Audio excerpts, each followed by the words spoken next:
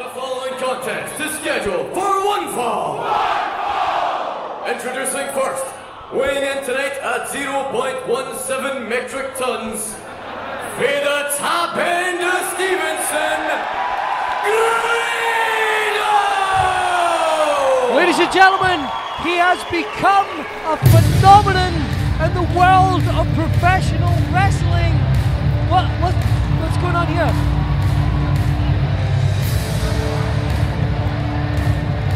What the hell is this?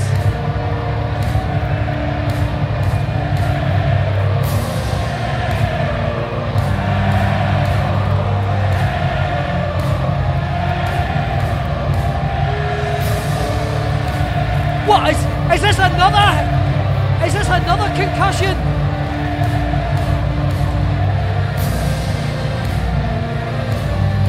What's going to happen next? Is Eddie Roberts going to come out and pretend he's a bushwhacker? What the hell's going on here? Well, ladies and gentlemen, there he is! A phenomenon in the world of pro wrestling! From the top end of Stevenson, part of the Ayrshire Mafia!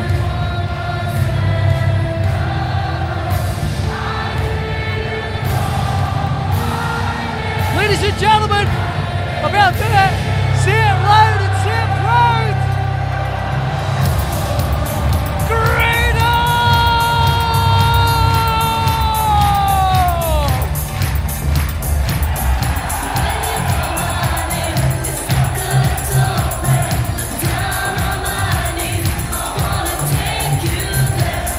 What an ovation here at the sold-out ABC in Glasgow!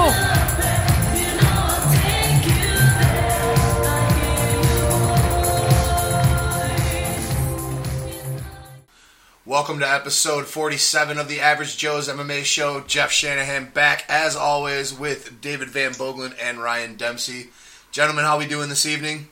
I am doing quite well, having a good time. You know, we've been picking up some new stuff, and we're gonna announce all that good stuff later. Yeah. But man, I'm like a kid at Christmas. Yeah, literally, it's Christmas. It was. You know, I'm really excited going into the new year, man. I'm just having a good time, enjoying myself. Big things coming for the Average Joe's. Yes. Ryan, how you doing, man? Fantastic and miserable at the same time, getting ready into that, Christmas spirit and just dreading the next couple of days of work and just the overload of production that has to get done. I'm just ready for the 24th to be over so I get a couple days off and I can just relax with the family, and that's all I'm looking forward to right now. Do you got to go back the day after Christmas, or do you get Boxing Day off? Actually, the way that my weekend falls, I get Christmas, Boxing Day, and then the following 2 days off also, so I get a nice little four day break. Following 2 days? Look at you. Yeah. Once in a while, everything comes up, Ryan. Everything's coming up, Dempsey. There it is. Dempsomania running wild. It is 11-inch pythons running wild. 11, that's being generous. Oh boy, Ryan, if you had to take a guess, how big do you think your pythons are? Jesus Christ! Can I use a minus number? Well, we need it in inches, not crazy Canadian. not that weird. Not that goddamn metric shit. Well, I don't want to embarrass the Hulkster, so I'll just say they're an even 23 and a half. That's even. An even 23 and a half. Is that kind of like how 45 is halfway to 50? You know it. When you see that, you guys are slowly catching on to the Canadian conversions. Now we American, get it. Numbers. Now we get it. And then you guys wonder why your money is worth less than ours, and our economy is crippling. Oh. Yeah, we're still a little bit stronger than the pound, I think. Probably not. Everything's stronger than the pound. It doesn't take much. Fucking poor pound. So, last week I was unable to be here, and before I really get into why, I just want to say thank you to you two for the amount of support you guys sent my way, and the fantastic job you two did holding down the show. I laughed. I said, "What the fuck?" a bunch of times. I said, "Jesus." That's what we were going for. I said, "Jesus Christ, I can't leave these two alone." What the fuck? And you're right. No, but you boys did a great job. Dave, you did an awesome job hosting the show. Thank you very much. I thought the two of you did an awesome job holding the show down in my absence. The reason why I could not be here last Friday, for those of you that don't really know me personally and know my job, was I, up until Friday, was working at a medical marijuana dispensary here in Michigan as a security guard. And Friday morning, I got to experience the joy of being raided by the West Michigan Drug Enforcement Task Force. We also refer to them as We Met Cocksuckers. We Met Cocksuckers. Just so you guys know. For the first time in my life, I had a gun pointed in my face. Not the first time in my life I was put in handcuffs, but was cuffed and sat around waiting to be questioned for a long time. A pretty fucking crazy ordeal to go through. I haven't been right since. I'm not gonna lie. Like it was pretty. I knew the risks of what I was doing with my job, but never thought that was ever going to come. You know, just kind of hoped it would never come. Yeah. But did you expect it to happen like that? No. Was that I mean, a little excessive, you think, for what was happening? Completely excessive. They literally could have sent in 2 regular uniformed police officers with a cease and desist order, and my boss would have shut down. Nobody tried to resist. Nope. Nobody tried to fight back. No weapons in violence. the building. No anything like that. I mean, we were a legitimate business, and a lot of people, when they think about dispensaries, they think, "Oh, it's just making cash hand over fist." No, not really. Not anyone that's half intelligent about the operations. There are a lot of them, especially in Muskegon, that are dirty. I'm not gonna lie. Yeah, it's a fucking crazy business, and there's a lot of people that were making a lot of cash hand over fist. I mean, you give people an inch, and they'll try to push it as far as they can go. Yeah, I gotcha. I worked for somebody who legitimately was in the business to help people. She was not in the business to make money. She got into it to try to help sick people. And yeah, we had our patients that didn't really need it. But for every 1 or 2 person that was just in there trying to get high, there's 10 people coming through the door that have cancer, MS, Crohn's disease, Alzheimer's, all kinds of things. I mean, I learned in the year plus that I worked for her, I saw a lot of very sick people come through that door. People, getting off of alcohol, opiate addicts that didn't want to be prescribed any more pills and stuff. Yeah. A lot of things, a lot of people that used cannabis as a means to overcome diseases and whatever without having to stick pharmaceuticals down their throat. Yeah. But to answer your question, it was extremely excessive for 8 armed, vested up, masked police officers to bust in a door. I have an uncle that moved to Colorado specifically for this because he contracted HIV. And he couldn't eat with all the stuff that they were giving him to keep his immune system up so he didn't die. He couldn't eat. He had no appetite. Yeah. He started consuming edibles and smoking it and consuming the oils and just using the whole plant. And not just smoking weed to get high, but using the whole plant exactly to help him eat and keep not only eat, but keep the food down. Yep. He said if he would just try to eat on being on all these HIV meds he needed, if he tried to eat, it'd just come right back up. Yeah. Now, if he smoked half a joint, and he could eat, and it would settle, and it'd be fine. It helps with nausea. What the hell, man? I had a little old lady. She was one of my favorite patients. She's in her 60s, and she has severe Crohn's disease. Okay. And her doctors were even amazed at the reduction in the flare-ups and all that from the use of cannabis. It's a hell of an anti-inflammatory. Yeah. So, like I said, it was a pretty excessive thing, and my mind was just not in the right place to come on the show. As much as I wanted to, as much as I thought about it being something to distract me, I just felt like where my head was at that day and the way I was feeling, I would have just sat here and not really been able to contribute, and it would have dragged the show down. And I thought you guys did a better job in my absence than I would have been able to do Friday. So I appreciate both of you guys' support. You guys have both been there for me for all of this, and But yeah, I just wanted to explain to everybody, give you guys the reasons why I wasn't here. That fucked me up, basically. Yeah. And it's, it was a fucking crazy experience, man. I've never had a gun pointed in my face before, especially by... I already don't like the police. I mean, I know there are good cops out there, obviously. I'm not going to get into that debate. There's good people and bad people everywhere you go. But, I shouldn't have to feel paranoid because a cop's behind me even when I'm doing nothing wrong. And to have a masked, vested up fucking officer with a gun in my face, like, fuck. Excessive. Very.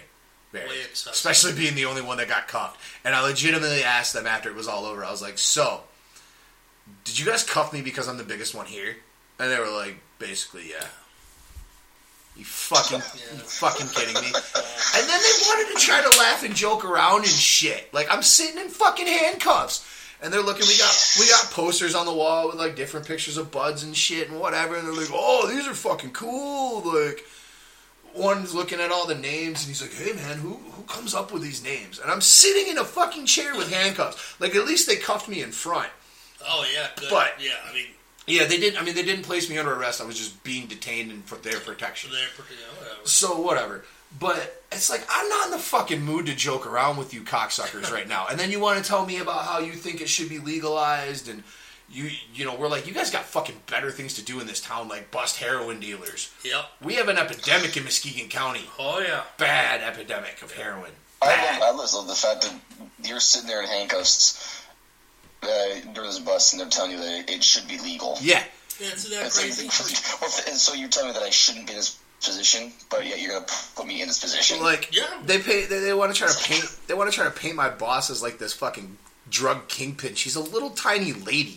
There's nothing to her. She's just a little tiny ass woman, man. Yeah. Like I said, 2 fucking regular police officers could have came in with a cease and desist order, and we would have fucking shut down. All right, time to go. That's what you say. I got it. Time to go. But they were doing these sweeps because Michigan, Tuesday, a new law became law in Michigan that legalized dispensaries, concentrates, and edibles.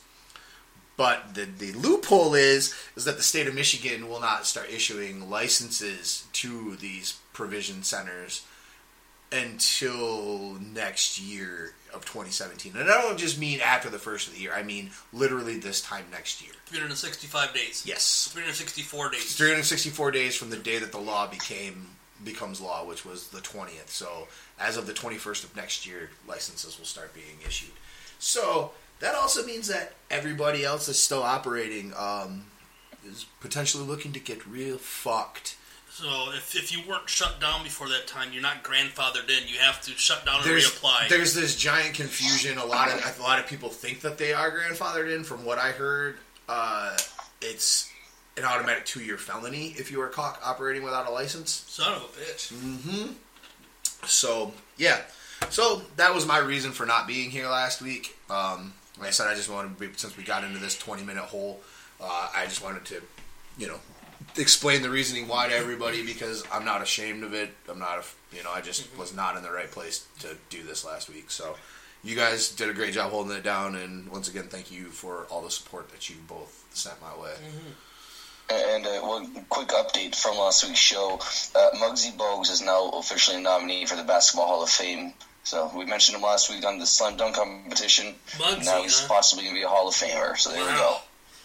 Wow. It was fun That's to watch. for you, Jeff. I mean, Jeff was, we were trying to tell Jeff, was like, bro, we went down this little basketball thing. I don't think he expected to get what we actually went through with basketball. I thought he was like, maybe we'd get a snippet or something. No, man, we went deep. We went deep. Brown and Cedric Ceballos deep. I mean, we went down the line. Arvydas Sabonis. You guys did go deep as fuck into that basketball K-hole. And I was driving around after going and turning in my first job application and Monday, trying to get my head correct before I lost my mind. Listening to the show, driving around by the beach and stuff, and I was just like, what the fuck? And I'm laughing, and I'm messaging the two of you while I'm listening to this shit. It's going, wow, boys. Wow. Yeah. Didn't see that one coming. You can put into words what you were feeling at that moment. Wow, that's about enough. But we made it through last night.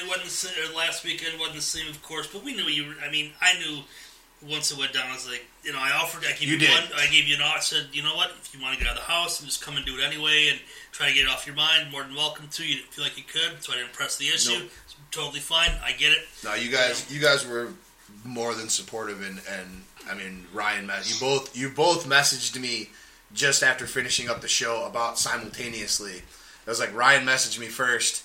Within about 2 minutes or so later, you messaged me. Both said about the same things, and I laughed, and we talked about it. And it's just like I said, my head was just not in the right place, and I felt like I would have just drug the show down. Sure. So I just felt like it was a disservice to myself, to the show, to come on when my head just wasn't in it. And I thought you two did a great job holding it down, and I will continue to give you guys praise because it was a great show. No, we did what we could, and we kind of we had fun at the same time, and but it's never the same when one of the three guys is gone. Yep. We need all three of each other to kind of to the really dynamic complete the circle. changes just that little bit, but that little bit ends up being a lot. Yeah, we do our best, but we need the triangle. Definitely. We need all 3 points of that thing to make it run right. Yeah, I absolutely missed it. I missed you guys. I missed talking with the three of you. Or the three of us talking. Yeah. It's definitely something I look forward to every week. It's crazy how, I've done it a few times where you miss a week, or sometimes even 2. Yeah. And I'm just sitting there like, man, I need to get this off my chest. Mm-hmm. I need to get on the air and talk about this, Yeah, it's a great outlet we've got, and I'm very appreciative for it. So, now let's get out of this somber bullshit, and let's start talking. Around, baby. Let's start talking MMA. Last Saturday night, we had a Fox card from Sacramento, California that was headlined by Paige Van Zandt taking on the karate hottie Michelle Waterson. And Michelle Waterson, in her first fight in over a year, coming back from injury, looked impressive. Wow. Set up Paige with a beautiful head and arm throw. And off that, took her back, sunk the choke in. And Paige went down like a warrior. She didn't tap. Right. She went to sleep, and they stopped the fight. But a beautiful sub performance by Michelle Waterson. And it was good on the referee because it looked like he jumped in just before she went right out. He got it. I mean, he didn't let her sit in the hold and suffer. He was on top of the situation. Going into this one, I mean, you never want to count out someone like Michelle Waterson because she's got tremendous skills, but you also have to look at the fact that she's only had like 3 fights in 8 years, I think, or something like that. Really ridiculous number.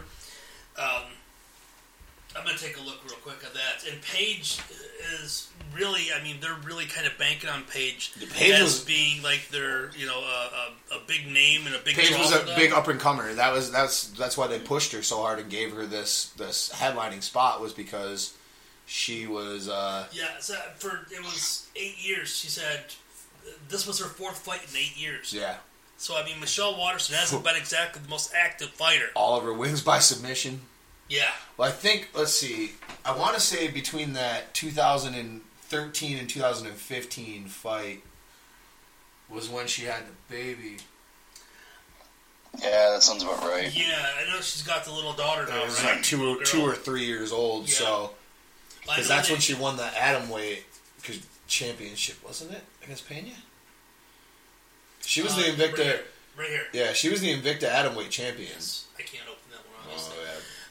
But she had, they made it a point to stress that Waterson they've been like, I don't know if they're documenting it, but I think it sounded like they were documenting her struggle and her success between balancing the fight game and practicing and training and raising a daughter by herself. I mean, they're really, I think they were talking about documenting something about that. For coming up with that and doing it and being successful at both. She seems to have a very well-adjusted child. I think to so. How, what kind of life that a fighter on television and whatnot is. Her husband's involved in her training camp, I believe, because her husband was in the corner with her. Okay. Yeah, that was the guy she was kissing in the post-fight. That's her husband. But, I mean, that's a huge win for Michelle Waterson. Absolutely. Especially for her. Well, and this is someone that you could really market to. Definitely. She's definitely marketable. She's a very attractive girl, a woman. Very talented fighter. Extremely.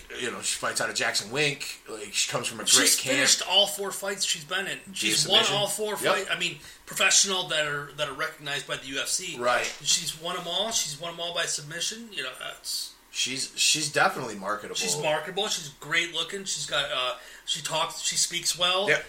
She's got a great confidence about her. And she's got great training. Yeah. Like you said, Jackson Wink. She's not quite as marketable as Paige. This night was like you said, Ryan. This was a bad night for Dana White. Yeah. Both his golden after geese. The Sage fight, that Paige Van Zandt, she walked up to Dana White and looked right at him and said, Dana, Bobby, I'm your White Knight. And just like Allison Die Hard, she took a bullet right away, and that was it. Yeah, I remember Ryan sent a message, something to the effect of, "Man, all the up and comers went down tonight," or something. I mean, something. Yeah, all the golden ponies stepped out. Yeah, there and it is. Dana's sitting in the corner crying. Yeah, he's sitting back like, son of a bitch. Great. Now what? Now he has all of his eggs in the Ronda Rousey basket, and if she loses, Sage is down. Paige is down. Connor, who knows what's going on with him? They have no one really that can Jones is push out on our throats. Jones is out for a year, whatever it is. Yeah. So I mean that's and looking at Paige. Paige is 2-2 over her last 4 fights. She's beaten Alex Chambers and Rowdy Beck, and she's lost to Thug and the Karate Hottie. Right. Now. And she didn't look good in either of those 2 losses. No. Thug beat her ass. Thug beat the shit out of her. Thug whooped her for 4 rounds, 5 rounds. She looked good. Waterson, she looked like she could never get comfortable. I don't know if it was Waterson's stance, but something seemed to be off in Paige's game. She looked a little more timid to start an attack, and she looked like she was just trying to wait for Waterson to make a mistake, and Waterson's too good of a fighter to make a mistake, Right. And the first chance that she had, she made Paige pay for being a little more timid. She definitely did. Paige got the shit beaten out of her by Thug. Absolutely. But she showed a lot of heart and grit. Toughness. Mm-hmm. She tenacity, whatever word you want to put on it. She showed that she had a chin. I mean, she took that ass whooping, and she stood there and asked for more. I mean, she did not back down. Yeah. She did not back away. But she still got her ass kicked. She lost a couple spots, and Waterson moved up like 4 spots, moved up quite a bit. I mean, even in this loss to Waterson, Paige is still quite. I believe Paige is still quite high. When it comes to the UFC brass on how much her value truly is. I mean, they can still sell Paige. Yeah. Mm-hmm. Oh, yeah. They can still sell her. I mean... And now they can start to begin to put the machine behind someone like Waterson and sell her as well. Oh, yeah, they got to give Waterson a push now. I mean, she jumped up a good amount of spots in the rankings. Yeah, I believe it's 4, right? Yeah. 4 spots? 4 spots to 7? I believe she took... I think her and Paige just swapped spots. Right. No, well, Waterson was 12 or 11 and moved up to 7, I believe. Yeah, and I think Paige dropped to... she moved up to 7. And Paige was at 7 and moved down to 9. 9. Oh, she just dropped to 9. Yeah. Okay. So, what do you guys think? Like, what do you do with Paige at this point now? There are... I mean, if she's sitting at 9, there's so much you can do with her. I mean, yeah. You can do anything with her. Still, I mean, she hasn't lost much. No. Maybe she lost a couple spots in the rankings, but you can give her a lot. You got her, Morena Moroz, Joanne Calderwood sitting in front of her. Did Moroz just get a fight canceled, so she'll have one coming up soon? I believe so, yeah. See Waterson up 4, Paige down 2. Yep. You could give her anyone. You could give her the upcoming Grasso after Grasso gets that fight done. That she's coming up. I mean, that would be... You could sell that, the up-and-comer and Paige. Definitely. I mean, you can give her Carla, you can give her Tisha, you can give her whoever you want. Let her fight JoJo. That's fine, yeah. JoJo needs a fight. Absolutely. I think what they got to do, regardless of like who they give her to fight, don't put her at the main event spot yet. Maybe Like, a little bit too quickly. I don't know though, because but I think putting these younger fighters right at the main event so early on in their career, like that doesn't help them. Also, but that spotlight shines a little bit too bright for some of them. But they sold, man. They sold the best. It was the best ratings that UFC had on Fox all year. They broke records. Because what were they going up against though? Also, there was no college football going on that night. Pro football? There was just them and the NHL. Well, no, not really. It was the Dolphins and the Jets. Still football. Consider it though. She still did really well. Yeah, but I mean, that's okay. You can say there was nothing she was going up against. Fine, whatever. But they still scored better ratings on a Saturday night than any Mighty Mouse fight. True. Yeah, that's true. They. But I mean, ratings aside, if you're going to put someone down for ratings, and all that's going to happen is they can't take that pressure, that spot, that right away. 4.8 million viewers. Then you risk losing that person too. 4.8 million viewers, most watched event since 2013. She's still selling, brother. I mean, that's the highest rated one I'm in not, years. I'm not denying the sellability. I'm just saying, like, having her in that spot, like, I'm saying, like, putting the pressure on someone so new, put them into the main event so early on in their career. I'm saying it's not her second main event, though. Put them onto the card and put them as a co-main or a third fight. Not her first main event, though. Her and Rowdy, or her and her and Thug, yeah. Her and Thug. Wasn't her and Rowdy the main though too? Was that me? No, that was Condit Maya. Oh, okay. So they're co. It was Thug. This was her first main event against Thug, and her second against. And she's selling, man. You know what? She maybe even if she's losing, she's still selling. Her ratings are still high out there. She's young. She's good looking. Everyone likes her. On the UFC side of the thing, I'd keep putting her in those fight night cards as high as you can. Yeah, for sure. Yeah. Sell her on fight nights for sure. Yeah.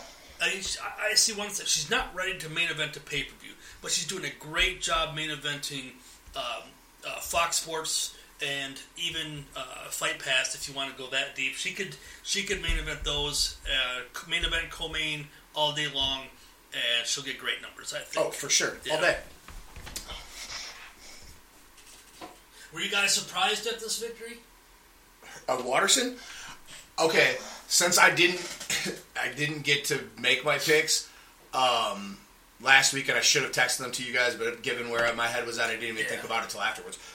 But I was actually I would have picked Michelle, and I was picking Mickey. Yeah, anybody can call it hindsight being 2020. You want? I know how you pick things. You know how I pick things. You guys both know how I pick things, and I would have picked Mickey anyway because I hate Sage.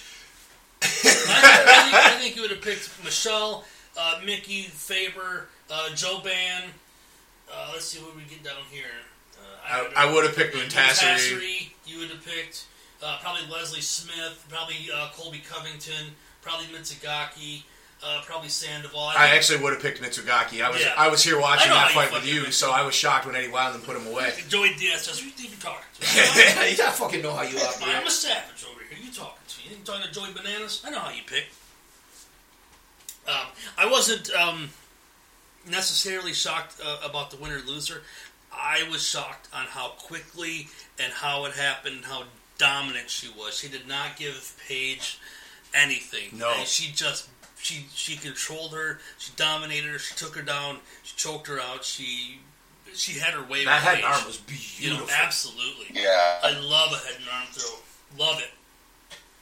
Absolutely. Yeah, it was hard for me to say if I was surprised or not because I think I mentioned it on last week's show that I didn't see enough from Michelle to really gauge how the fight would have gone. Sure.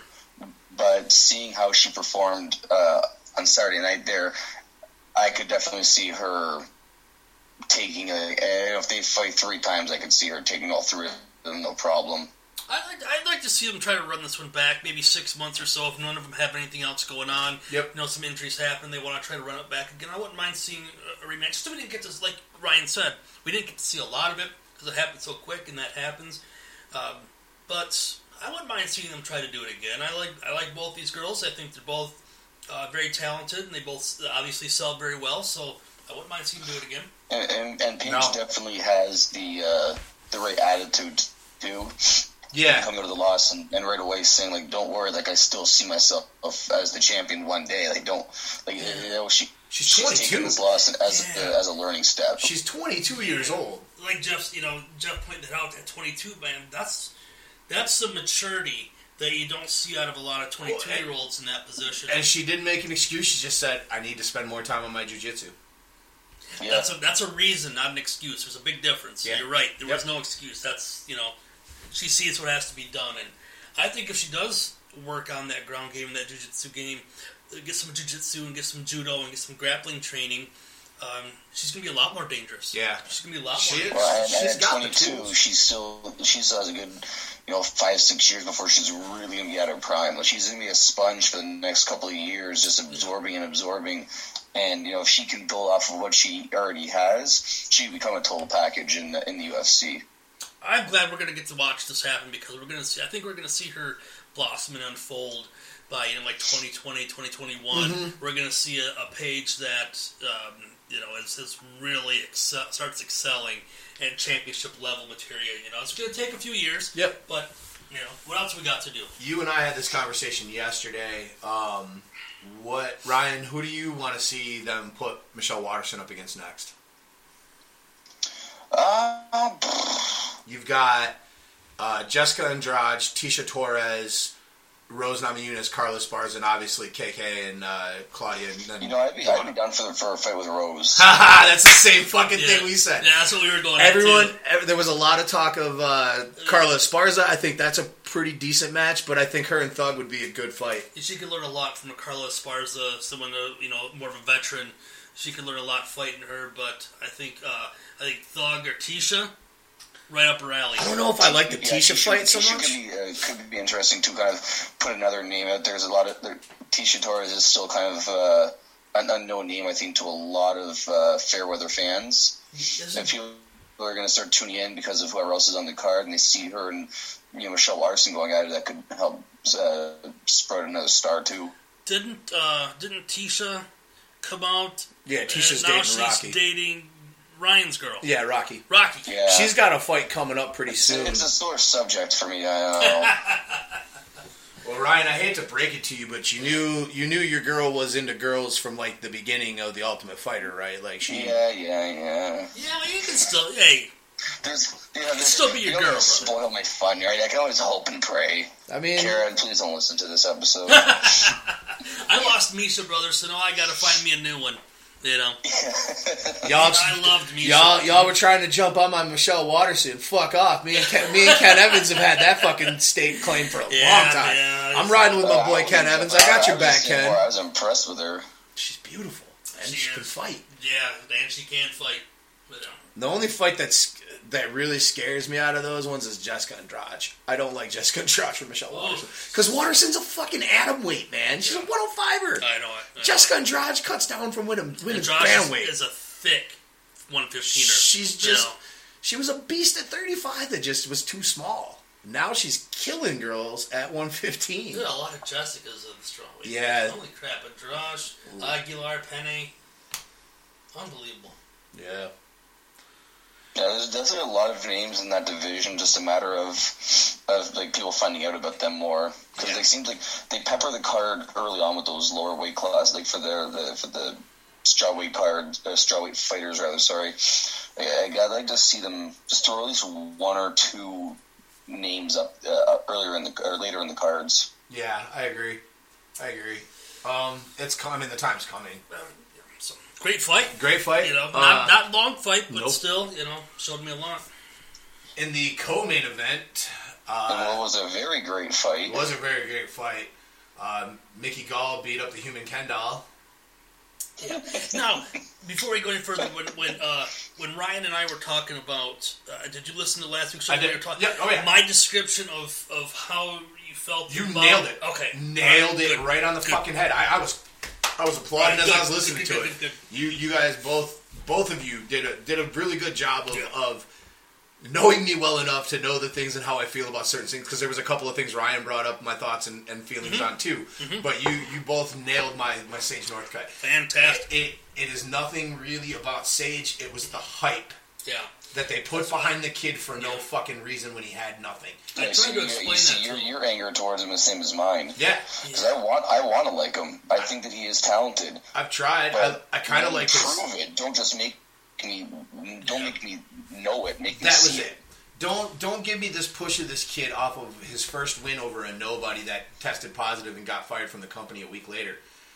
Yeah, like what did they say? I think one of Sage Northcutt's couple of wins is against a current MMA analyst now. He's been in the UFC for the cup of coffee. He already beat up an analyst. Cody Pfister or Francisco Trevino?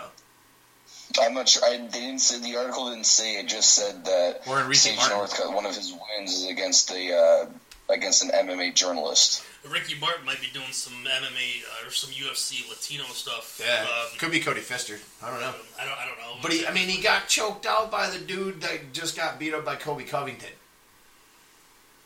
Yeah. You know. I tried to explain this stuff to other people as well, and I use Jeff's description of it and his reason behind it is like guys, and I you nailed it when you said pump the brakes. Yeah, that's my fucking phrase. That was my thing this whole time, was just pump the brakes, right, man. So I think it might have been Joey or it was Scott. I don't remember who I was talking to. I'll go back. Like I said, look, there's nothing to do with Sage's ability. He's a great athlete. Yeah. There's nothing to do with his look. He's a good-looking kid. He can sell. Good looking kid, great, easy to sell, easily marketable. It's nothing to do with anything other than he was shoved down our throats way too quickly and made us believe that he was the second coming for no reason. We had nothing. They just did it too fast, and it wasn't worth it. And I tried to explain it to them too. And they were like, "Oh yeah, I get it." They could have given. Yeah, I get it. Give this kid the John Jones come up. And he was looking pretty good at the start of that second round too. I liked the heel turn that he was doing. I liked the kicks and the talking shit. I liked it. But ultimately, that's what Mickey Gall came out and said afterwards too. Yeah, he said when Sage started talking smack, he's like, okay, maybe this kid does have something after all. He's turning heel. Have you two seen the picture of Sage and Leslie Smith with the Diaz brothers? I don't think I have. Yeah, my God, I did see that one. Sage looks so concerned and out of place. It's fucking hilarious. It was Sage, Leslie Smith, and then the Diaz brothers after the fight. The look. I mean, we've seen in Sage's 2 losses that it couldn't hurt him to maybe go and practice with the Diaz, get some good jiu-jitsu practice under his belt. Let me see if I find it. See if you can find it. I want to take a look at that because I don't remember seeing that. I think I retweeted it. Let me find it. I don't remember seeing that picture because that would be extremely awkward for Sage. Sage looked so awkward and like the look in his eye was just like. Oh, that's crazy. Hang on, let me go back through all my fucking tweets. All right, go for it. My goddamn. Well, I mean, as you find that, we were talking last week, and you know what? I know it was hard for me to judge on Mickey Gall because of like Ryan and I said, what we've seen of him so far in the cage has been against a nobody and a pro wrestler. We haven't really got to see him challenge very many martial artists, And Sage, we've seen Sage. But Cody Pfister was a good challenge, but we've seen him fight guys that were kicked out of the company. They were old. They were nothing. We haven't really seen Sage do much, but lose to a very not a very strong rear naked. I believe it was. Granted, the strep though, or not even still, it wasn't really. I mean, he was a quick tapper. It wasn't even it was a head and arm triangle. It wasn't even a rear naked. I don't remember what it was. Yeah, you can take your goddamn strep throat excuse you tried to throw out there last week, Dempsey, and shove it. That motherfucker tapped like a pussy because he barely got choked. I fully I know he did tap, but I mean, if you want to listen, if what everyone was saying going after that fight was true, that he was on antibiotics, and if he did have the strep throat, then like I said, if you're on strep throat, you can have trouble swallowing Jello, let alone having any pressure put on you. You can, it's true. So, but I can definitely see that he did tap fast. I do it. I always admit he barely got choked, and he tapped. But the thing is, though, if he wasn't 100% going into that fight, they do have somewhat of a legitimate argument. He never, to his credit though, he never used it as an excuse in any of the post-fight interviews. Came out and said it? Speaking of his father, that dude has... That guy, I think, has cost him a lot of shit because... Ooh, speaking of Michelle Waterson, holy shit. I want one of those. Sorry, I just found this really sexy picture of Michelle Waterson. Is the one in the green bikini? Yeah, no, it's just her in her underwear with her... It's a lace with her ass out. I want one. I do too. What, a lace thong? Where was I? No. No, just, a nice Waterson. little, nice little lace deal. I was, so where was I? Sage's dad, isn't he his head trainer? Yeah, he's cost him some shit with camps because Faraz Wahhabi don't want to work with him no more because of fucking Sage's dad. He needs to get away from his dad and he needs to start doing things on his own like a man. If I remember correctly, Faraz was in Mickey's corner. Really? Yeah, I didn't notice that. I think that's right.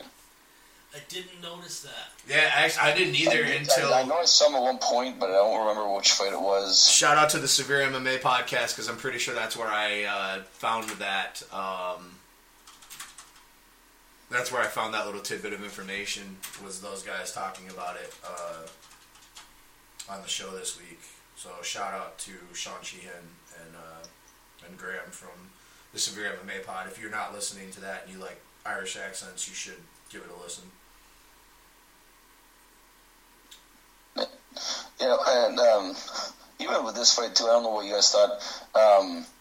Mickey Gall even didn't look overly impressive until he landed that one shot and then was able to take his back and get the submission. He didn't look overly impressive to me in that fight. He didn't, but it really shows the difference in how easy he took Sage's back once he got him down. It was with ease. Dude, Mickey's jits is sick. His jiu-jitsu is amazing. He trains with the Miller brothers. Yeah. It was great. I mean, I don't know how well Mickey's obviously got tremendous skills, but maybe it's his great skills or how lacking Sage is on the ground because he did not defend that transition to the back at all. He did an okay job in the first round, if I remember. But yeah, once he got caught in the second, it just looked like he was done with it. Absolutely. What a great win for Mickey Gall. Now, if you look back, he's the guy that beat CM Punk, and he also beat Sage Northcutt, Super Sage, the up-and-comer, the whatever you want to call him. He's got a lot of... Sage has a lot of momentum, and he's gaining a lot of followers and fans that both like and want to see him get beat up, but the point is they're following him and they're talking about him. Mickey's got wins over both these guys now. He's really climbing up there. Sage is talking he's going to go back to 55. And that's the next thing, is Sage is probably done at 170. He wants to go back to what he calls his natural fighting weight of 155. And Mickey's talking about dropping to 55, called out Dan Hardy. And Dan Hardy replied with no thank you or whatever the hell he said. I want to fight somebody that's not an up-and-comer, but somebody relevant or whatever he said. Yeah. You weren't even in high school the last time I fought or some shit like that. I'm still trying to find this fucking picture of Sage. That's all right. We'll find it later. Me nuts. What did you take? Ryan, what else did you see out of these two young guys going in this fight? It's one of those things where you can definitely see potential. I do think that Sage's striking is definitely a strong point with him. He needs to work on his ground game. And I get opposite for Mickey Gall. I want Mickey Gall on the ground looks really smooth. You don't doubt that he's going to be able to make a good transition, but the stand up to me it just lacks that little bit. I think it was where he hit him there in the temple, right behind the ear. That shot, that's going to knock a lot of people down. So he got a good punch in, which led to him getting the victory, but.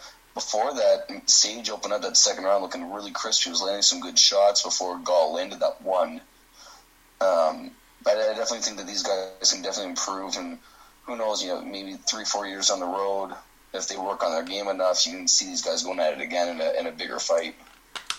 I'm interested to see where Gall goes after this. Now I'm kind of interested in the kid. Now, I mean, I shouldn't say that. I was interested in watching him come in and fight Punk, but now after his last couple fights, and he was on the Joey Diaz podcast this last week. I started watching that. I didn't get to finish it, but he did great on there. Now I'm getting interested in this kid. And I want to see how he progresses.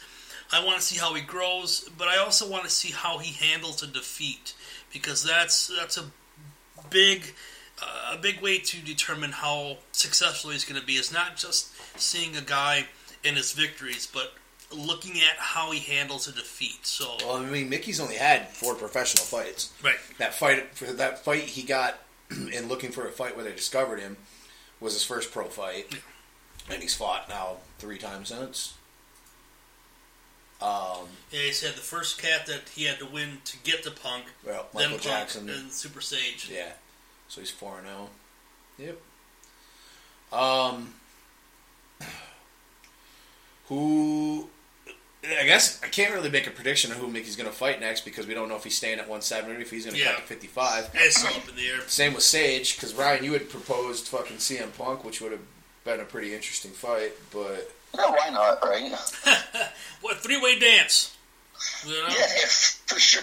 Hey, we'll make up an interim title for them both, or for the 3-way fight. Oh, don't open that can of worms. Do you really want me to fucking go off on that shit? It's coming. Everybody gets a fucking title. We'll just go Oprah up in this bitch. You get a title, and you get a title. We'll save that for we'll save that shit for news. Why do you get me fired up, Dempsey? Let me get through the goddamn card first. Let me get through the goddamn card first. Dave let me into a 3-way dance, and when I think 3-way dance, I gotta think something big's got to be on the line. Hey, I've been talking 3-way dances in MMA for a while too. That was something me and Eric and fucking kind of had numerous conversations about. Russia has 12-way dances. Yep, I actually. Yeah. So I found that video one time. I did find that video one time because after one day listening to Way of the Warrior, Ken was like, "When are they? I'm just waiting for the day they start doing Team MMA." And I found that video and tweeted it to him. I was like, "Meanwhile in Russia." Yeah.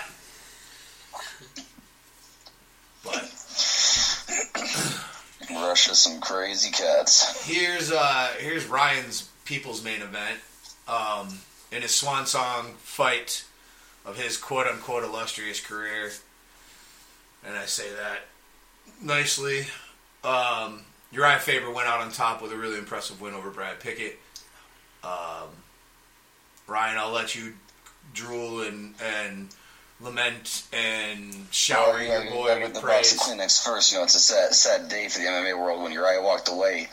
I mean, everyone, friend and foe, a lot of, it was actually nice to see the praise about what he did for lighter weight classes. Hearing it from TJ and Dominic Cruz going to Saturday's fight. And Brad Pickett, he's not a slouch. He's one of those guys that when that fight started, it could have been over really fast for Faber. I think it was an uppercut that Faber landed, and then even a right hand has dropped Pickett. And I think we were talking. I didn't think Pickett was going to make it out of that first round. And going into the second, I thought that it was probably going to be ended pretty quick. So for Brad Pickett to go that entire fight, that definitely says a lot about his heart and his durability. Because you can see him at the end of the first round, in between rounds, he's sitting in the corner, and you can just kind of, if you read his mind, he's going over that phone call that he had with Dana White, and Dana calls him up, "Hey, Brad, come out to the coast, we'll get together, we'll have a few laughs." And then Urijah Faber they picked him apart for 15 minutes. The one thing that really impressed me with Pickett's game were those calf kicks. Because those shook Urijah up really, really fast, and it really made Urijah change his game. I think that's going to be a move we're going to start seeing a lot more now. That especially in the next couple of months, we'll probably see a lot more calf kicks. I think if he landed a couple more of those earlier on, it could have been a different outcome for sure. Well, you know what? I got a message from Joey Ladigas, like I said last week, that Joey's a huge Urijah fan, and he was watching, and it was one of those rare times where Urijah was fighting and he actually didn't have a show to play. And like I said, always seemed to line up. Whenever Urijah happened to be fighting, Joey never, Joey always had to play that night, but he didn't. So he got to sit back and watch Uriah's final fight, and Urijah really picked it apart. He did from top to bottom. The drop in the first round was great. I thought he was going to get him when he got his neck. I did too. I thought it was over then. Yeah. It was a classic Urijah fight. It was. He smothered him. He mauled him. He took him down five times out of 10 attempts. I mean, he went after him, and he mauled him, and he got the victory. So go ahead, Ryan. Convince me that Urijah Faber is a Hall of Famer. Like because you've been screaming this there when we were talking about it. If you're going to talk, MMA as a whole, you have to look at his WEC days and how dominant of a champion he was back in those days before the UFC brought him over. Dominant. I have no problem with what you had said, putting him in the pioneer wing. I would definitely have no problem with that because I think that he would fit in perfectly there because again, what he did do for that weight, those lower weight divisions. Dominant as a champion over who? Besides a young Dominic Cruz. Who on that list that he beat as a champion? Yeah, but they didn't really have much in the WC at that weight for him to beat.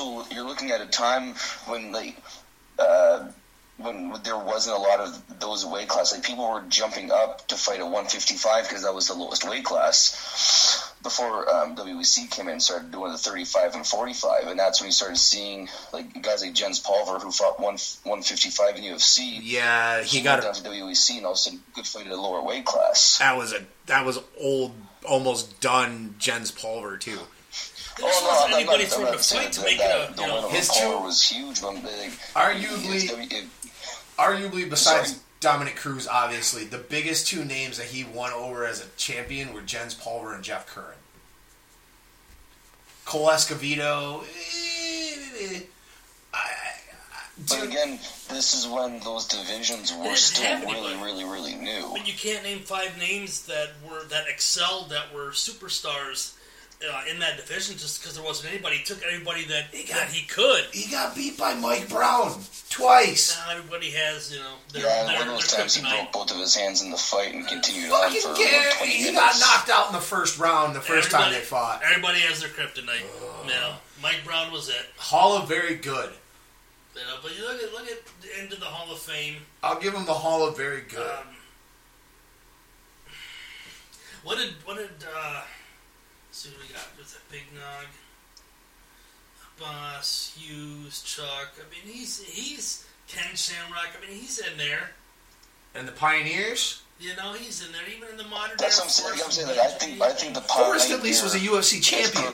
Is a perfect good spot for him to be because of how he made people look at that division.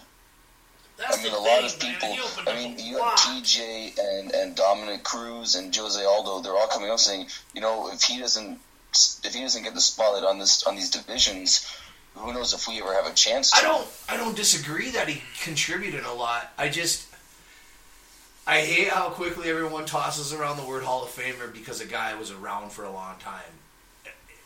He never won a championship in the organization. He's 0-5 in title fights in the UFC. 0-4. Okay. Although that first one against Dominic Cruz was a lot closer. It was a 48-47. It could have went either way. Is he only 0-4 in championship fights? I thought it was a 5th. I think he's 0-4 again. 0-4 in championship fights. He fought twice against Cruz and twice against Burrell. Cruz. I guess I'm thinking of, if you really want, you can go 6. He lost his... Oh no, he lost to fucking Aldo. Yeah, that was WC. That was in UFC though. No, but Okay, but even if you want to throw in WEC around, he's 0-3 in his last championship fights in the WEC too. UFC owns UFC. Right, so that makes him 0-7. This is when you started seeing, when he started losing, when you started seeing guys starting to come up more. But I mean, I said of his last 7. Of his last 7? Last 7. He had two losses to Brown, a loss to Aldo, 2 losses to Cruz, and 2 losses to Brow. He won his first 6. He won his first 6.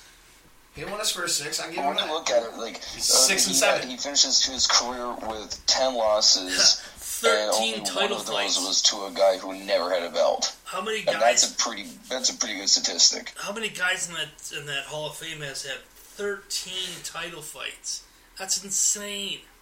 And remember too, UFC's Hall of Fame is not voted on by a committee of other Hall of Famers or talents. This is a Hall of Fame that the owners say, I want you to be in it because you have a name. Remember that. This is a kind of a sports Hall of Fame. You could even kind of argue in some ways, if you want Hall of Fame credentials, Forrest Griffin and Stephen Bonner. That's fight. They got nominated to the Hall of Fame because of a fight. That's it. The only reason why they're in the Hall of Fame is because of a single fight. That's fine. Well, Forrest got inducted as a fighter because he was a champion as well in the organization. Well, I mean, in the organization, but okay, champion doesn't matter. Hall of Famers because he was a champion. That's not Hall of Fame until you're just being a champion. But there's plenty of specific fights that got nominated into. Oh, for sure. But that's what I'm saying. This is what we talked about on Saturday. Having now. The Hall of Fame, then you have the builders, the pioneers, and fights, whatever it is. Setting up like that, I think, is better for the fans because you can actually see, 20 years' time, who's Urijah Faber, what did he do? And you can take a look back at a time when, everyone wanted to see heavyweights and that kind of stuff.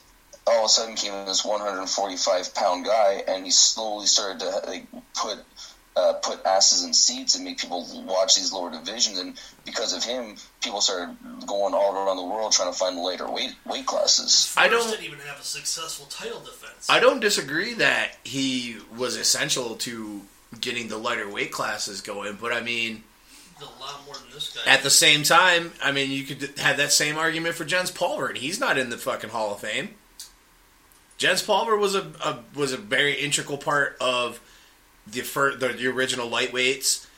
I understand. I could definitely see who Jens Palmer getting in eventually. He was a lightweight champion. He beat BJ because they've set it up for it. I'm just wondering what else he did in there. Not much, because shortly after I didn't think he did much. Because they eliminated the division shortly after. It wasn't long, but he had a lot more fights in Pride. But I mean, he won 3. He beat Cal Uno, which was a huge win at the time. Hallman and BJ, and then you talked about. But then they eliminated. After that was when they eliminated the division. You talked about Faber losing to a young Dominic Cruz, beating a young Dominic Cruz. Yeah, beating a young Dominic Cruz. Well, Jens also beat a very young BJ Penn too. Same argument. This is 14 years ago. BJ at that age was still a very accomplished. So was Dominic. Person. That point, he was already one of the youngest. Not in the realm that BJ Penn was, though. At 24, yeah, I think so. Dominic was amazing. Dominic wasn't even 24-year-old Dominic. That was like 20. No, if you go back and you watch that Dominic Cruz Faber fight, the first one. Yeah. But BJ was a world champion at fucking 18 years old. Now. One person at a time. I'm just saying, Hall of Very Good. I don't think Hall of Fame. I put him in Hall of Fame. I definitely agree with you in it's going to be controversial if he does win as a fighter, and that's why I think, like I said the other night, Pioneer. To me, I wouldn't have a problem with it. Considering the other guys that are in there, I definitely think that he deserves to be in the Hall of Fame. I think with the other guys that are already in there, he has more right to be in it than a couple of them. I could see him going in there, and I wouldn't have a problem with it. Although very good. But I digress. I digress. It was a good fight. He went out with a victory. He did. He went out on top. Him and Dominic Cruz buried their hatchet. Yeah, Dominic gave him a signed poster that wasn't signed on his face. from their first fight. It was just cool to see them rectify and go off on a good note because they have never been friends, and they've been around, both of them, a long time and have done a lot and fought 3 times. They had that whole Southern California rivalry, right? They fought once in the WEC, twice in the UFC. Yeah, twice. They were supposed to fight like 5 different times. Didn't Dominic keep blowing on his knee or something? Excuse me, yeah. Yeah, that's how both fights with Barao happened. Regardless, man, right. you know what? The dude is smart. It's like Ryan pointed out last week. The dude has invested his money very well. You know, he's got what they call "fuck you" money. He can tell anybody he wants to screw you and still be rich beyond belief. I'm going to go ahead and throw the bold prediction out now. He's not done. He'll be back. I guarantee. Fight again? Yeah, he fights TJ. Comes back to fight TJ for the big money. If TJ beats Cruz, he comes back and he fights TJ, and he fights TJ for big money. I'll fucking stamp this shit right now. You think they just throw a title shot to Faber? Yeah, because of the rivalry and the money they can fucking sell. Who? Faber? Yeah, but you can do the 37? same thing with Cruz and TJ too. Yeah, but the rivalry. Oh yeah, I mean TJ and Cruz is going to anyway, but TJ versus Uriah with the rivalry that they had and all that shit that never, the fight never got settled. It could. I don't know if they could. 37. Yep. Look. No one stays retired in MMA. We know that. Nobody stays retired in MMA. Rock even came back. Chuck's only stayed retired because Dana wouldn't give him a fight anymore. Same, and guys don't stay retired. Randy Couture has only stayed retired because the UFC and him are still in court battles, and now he's 100 years old. I don't know. I think that Faber. I think Faber's at that point now where he knows he doesn't have to. Oh, he knows he doesn't have to. I don't think that he sees. I gotta believe that he doesn't see himself winning the title. And so for him, if he's not going to be able to win the title, what's the point? That's where I think his mindset would be at. Dude, if you listen to him talk in the post-fight, he basically opens the door for his own return. I'm still relatively young. I'm injury-free, blah, blah, blah. Like, he just kept reiterating that he's injury-free and young. He's coming back, man. Nobody stays retired. He wants to go out that way, too, you know what I mean? Nobody stays come retired. back and hurt yourself or something. What he needed to do is not make that decision of return, to say, I need a couple years off. And then if he wants to decide to retire after that, do it. But, take a couple years off, decide if you want to be a trainer, decide if you want to be a surfer, decide if you want to sit in your ass and do nothing else. But I think he might have jumped into that retirement too quickly and ill-advised, because if he's saying, like Jeff says, look, man, I'm not injured. Look, I'm still young. Look, I can still do this. Yep.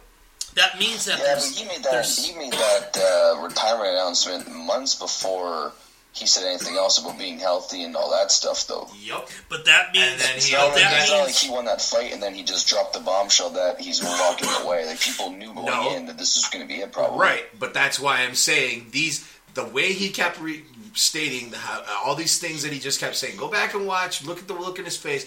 It just tells me, and I'm not the only one, because there's plenty of people on Twitter saying this same goddamn thing.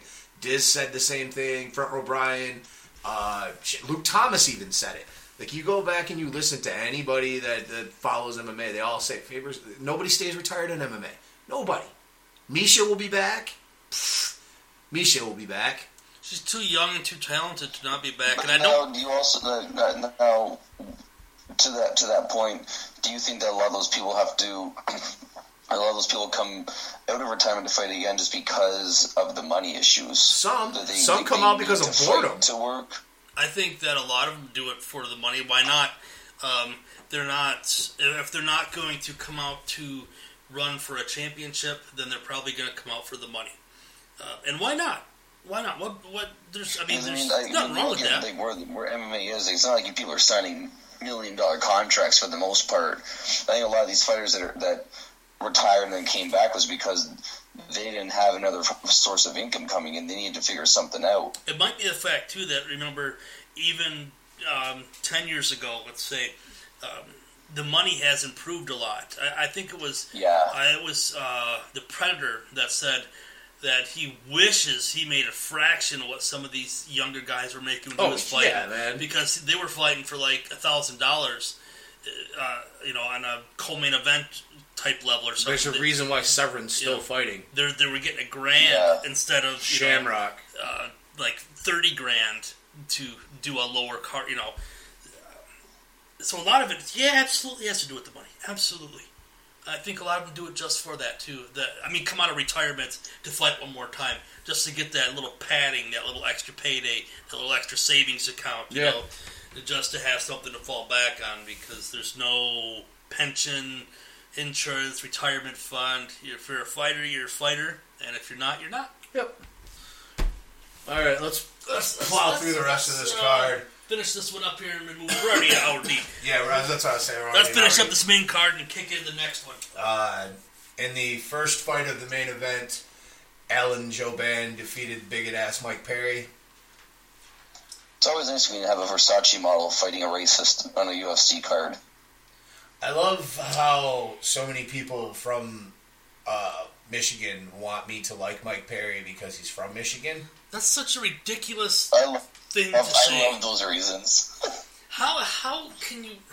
I'll never understand that. It's just because this fighter fights from this state, I have to like him. I think Mike Perry's a dick. He's a thug piece of shit. I think he's a racist. I think he's a dick. I think he's a child. He's an immature prick. He's still going through shit for burglary, son. Yeah, that's what to say. Yeah, he's got a lot of legal issues going on. Burglary charges.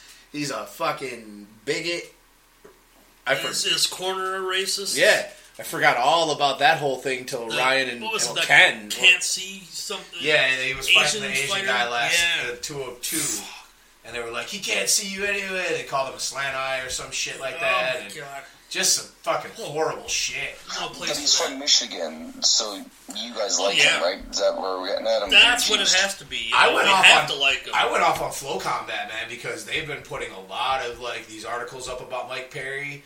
About Perry since the fight, and I caught wind of it from somebody else that I followed, and I tweeted at Flow Combat several times to how disgusted I think it is that they're pushing this guy. Well, what's funny is everyone keeps on talking of going into this fight. Everyone was saying Jouban should be very careful because Perry has knockout power. That's all anyone talked about. They're talking about Jouban's doing his modeling career, but Mike Perry has knockout power. There was no talking about Jouban's abilities and the fact that Mike Perry's a burglar or a racist. There none talking about that. No. And God forbid anything like that was ever mentioned. Alan Jouban has knockout power. Jouban gets slept on because he's a model, but the dude can fight. He can fight. He's a very talented fighter, and he's fun to watch too.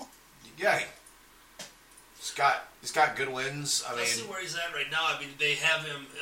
He's still an unranked fighter. He's unranked because he's coming back off that loss to Tumenov. But two losses in the UFC. Didn't he win back in July? No, I'm saying that's why he dropped so far though because of that loss to Tumenov back in 2000. No, you're good. I didn't really speak it very well, but I mean. His wins since losing to Tumenov haven't been against anybody. Exactly, that's anybody really great. good. Brandon O'Reilly, Bilal Muhammad. I mean, the Muhammad fight got him fight of the night, but he needs to get tested, and he asked for a big name, Well, and that's the thing. Mike Perry, personal matters aside, he is a name. He is at least a name that would get Jouban a little bit. He's gonna be noticed now because people. They might not know a lot about Mike Perry's personal issues. No. But they know his name. Yeah. That will help him out. He would not have been on the first fight of the main card, Jouban, if he wasn't fighting Mike Perry. No, God, no. He would have been prelims for sure. They would have had Cole Miller fighting or Mizugaki's fight at opening the card. Definitely, even Mutasari. But I think that a lot of people were looking at. Yeah, Mike Perry does have knockout power. Hey, he's knocked out everybody he's fought. But there's no... I mean, that's all fine and good. You can be that guy when you're fighting the kind of competition that he's fighting. Once you start getting up into that upper echelon, you start fighting guys that are more well-rounded, he's going to get taken down, he's going to get abused on the ground, he's going to get thrown around, he's going to get choked out. You can't Yep. keep... You can't, Cody Garbrandt. you can't fight those kind of guys continuously and expect to knock them out when they're dodging you and throwing you around. Right. You can't. He's just going to get taken down and abused. And, Alan Jouban did that. Took him down a couple times, rode him for a minute or so, just mauled him, outstruck him because of it, and dominated him. I mean, plain and simple. And if that's going to happen with a challenger like Jouban, wait till he starts getting up and even higher to, legit brown belts and early black belts and jiu-jitsu. And he's just going to get taken. There's going to be no platinum. He's just going to get beaten. Yeah, he's going to fall away, and it's going to be fine. We don't really need to touch on any of them, but I'll just kind of go through some quick fights of note. That Craig and De Silva fight was pretty interesting. Cole Miller looked like absolute shit. Yeah, we're just sad to see. I mean, Hirota's a dangerous dude, but Cole Miller just did not want to be there. You could see it in his after that video there that you would send us a few weeks back, 16 weeks in camp. I had very low hopes for Cole Miller. I did too. Having a future. 16 weeks in fight camp, man. Look 16. At Hirota outstruck him by 140 shots and took him down 6 times to nothing. Yep. That's it. 10 minutes of control. Cole showed zero jiu-jitsu skills at all. Fucking forget it, man. He just used him. Colby Covington picked up a good win over Brian Barberena. Good win for Covington. He needed to get back on the winning track after the last fight he had where he got beat. I can't remember who it was. Off the top of my head, because I don't have the fucking encyclopedia like Ryan. Ryan, who did Colby Covington lose to? Was that Warley Alves? You're damn ridiculous. you mother-fucker. What's wrong with you, dude? I'm asking. I don't know. Yeah, you were 100% right. You're totally right, dude. That's why I called you a motherfucker. Yeah, you were totally right. Damn, wow. First fight of the FS1 prelims was Leslie Smith. Leslie Smith and Irene Aldana. One fight of the night. It was a really good fight. Really good fight. These ladies insane output. Look at that. She threw 400 strikes. Leslie Smith did, and Aldana threw 256. Wow. Aldana making her UFC debut, coming out of the same camp as Alexa Grasso. I like her. Yeah, I do too. We can expect good things out of her. It was a good win for Leslie Smith, training out there with the 209 crew. You had Gil and his wife in her corner. The surprise of the night fight for me was this one, the headlining Fight Pass prelim where Eddie Weiland knocked out Takeo Mitsugaki early in the first round. Yeah. It takes quite a bit away from the... Mitsugaki has not been the same, let's say, since Dominic Cruz double knee knocked him out. That's his 3rd loss in a row, I believe. 2nd. He did beat Roop. Okay. Yeah. So he but he's lost 4 out of 5. His last good win was against Francisco Rivera back in 2014. Round 1 knockout, round 1 knockout, round 1 knockout, round 3 sub. So, he's been getting his ass kicked. Yeah. Takes a little bit away from that, little shine off of that Cody Garbrandt win for him to get beat by Eddie Weiland. But good win for Eddie Weiland to get back on the winning streak as well and still staying relevant. Here's an old school guy from the WEC. Other than that... Overall, speaking of Cody Garbrandt, Craves, he almost had him and Dominic Cruz had the performance of the night. Yeah, we can talk about that here in a second. Yeah. Overall card, I give it a solid B+. I would say a straight B. Yeah. Definitely a straight B. Yeah, I went like I guess the B plus plus, a little high. Low A-, just because I think that there was some surprises in the card, and it was a pretty solid card overall. Very good. Yep. Very good. So, I had a great night watching them. I mean, I had a lot of fun. So before we get into the news, no, we're going to say that for next week. Isn't that? That's next Friday. We'll touch on that. That's next Friday. Yeah. We're done with that. Yeah, that's what I said. We can say that for next week. Let's talk about that Cody Garbrandt and Dominic Cruz interview real quick. Cody Garbrandt made himself look like a complete idiot. Complete idiot. Dominic Cruz is absolutely 100% in his head. It's so bad. So bad. There was Garbrandt was like a child having a temper tantrum, and Cruz was just sitting back there relaxed, like, yeah, how's this? How's your concussion, buddy? Yeah. Well, yeah, how you feeling now, buddy? I mean, it was really bad. Good analogy. Because Dominic Cruz kind of reminded me as a parent. Yeah. He's swearing, he's yelling, he's yelling. Dominic Cruz is sitting there saying, okay, I see how I let you talk like a man. Now it's my turn, and you can be a man to respect me. Yep. And the second Cruz opens up his mouth, it's beep, beep, beep, beep. Like, just again, Garbrandt. Like, he like Jeff said, he's in Garbrandt's head. Definitely. Line of the night, said by Dominic Cruz, I bought my house with wins over your team. Yeah. That was great. That was a mic drop, brother. That was great. Owned it. Yeah. Owned What it. else could he say after that? I mean, Dominic obviously didn't have to say anything after that. What the hell could Garbrandt say after that? Somebody... You're right. After he mentioned the concussion thing, Garbrandt's reaction, to me, that was the most telling part of the whole interview. Yeah.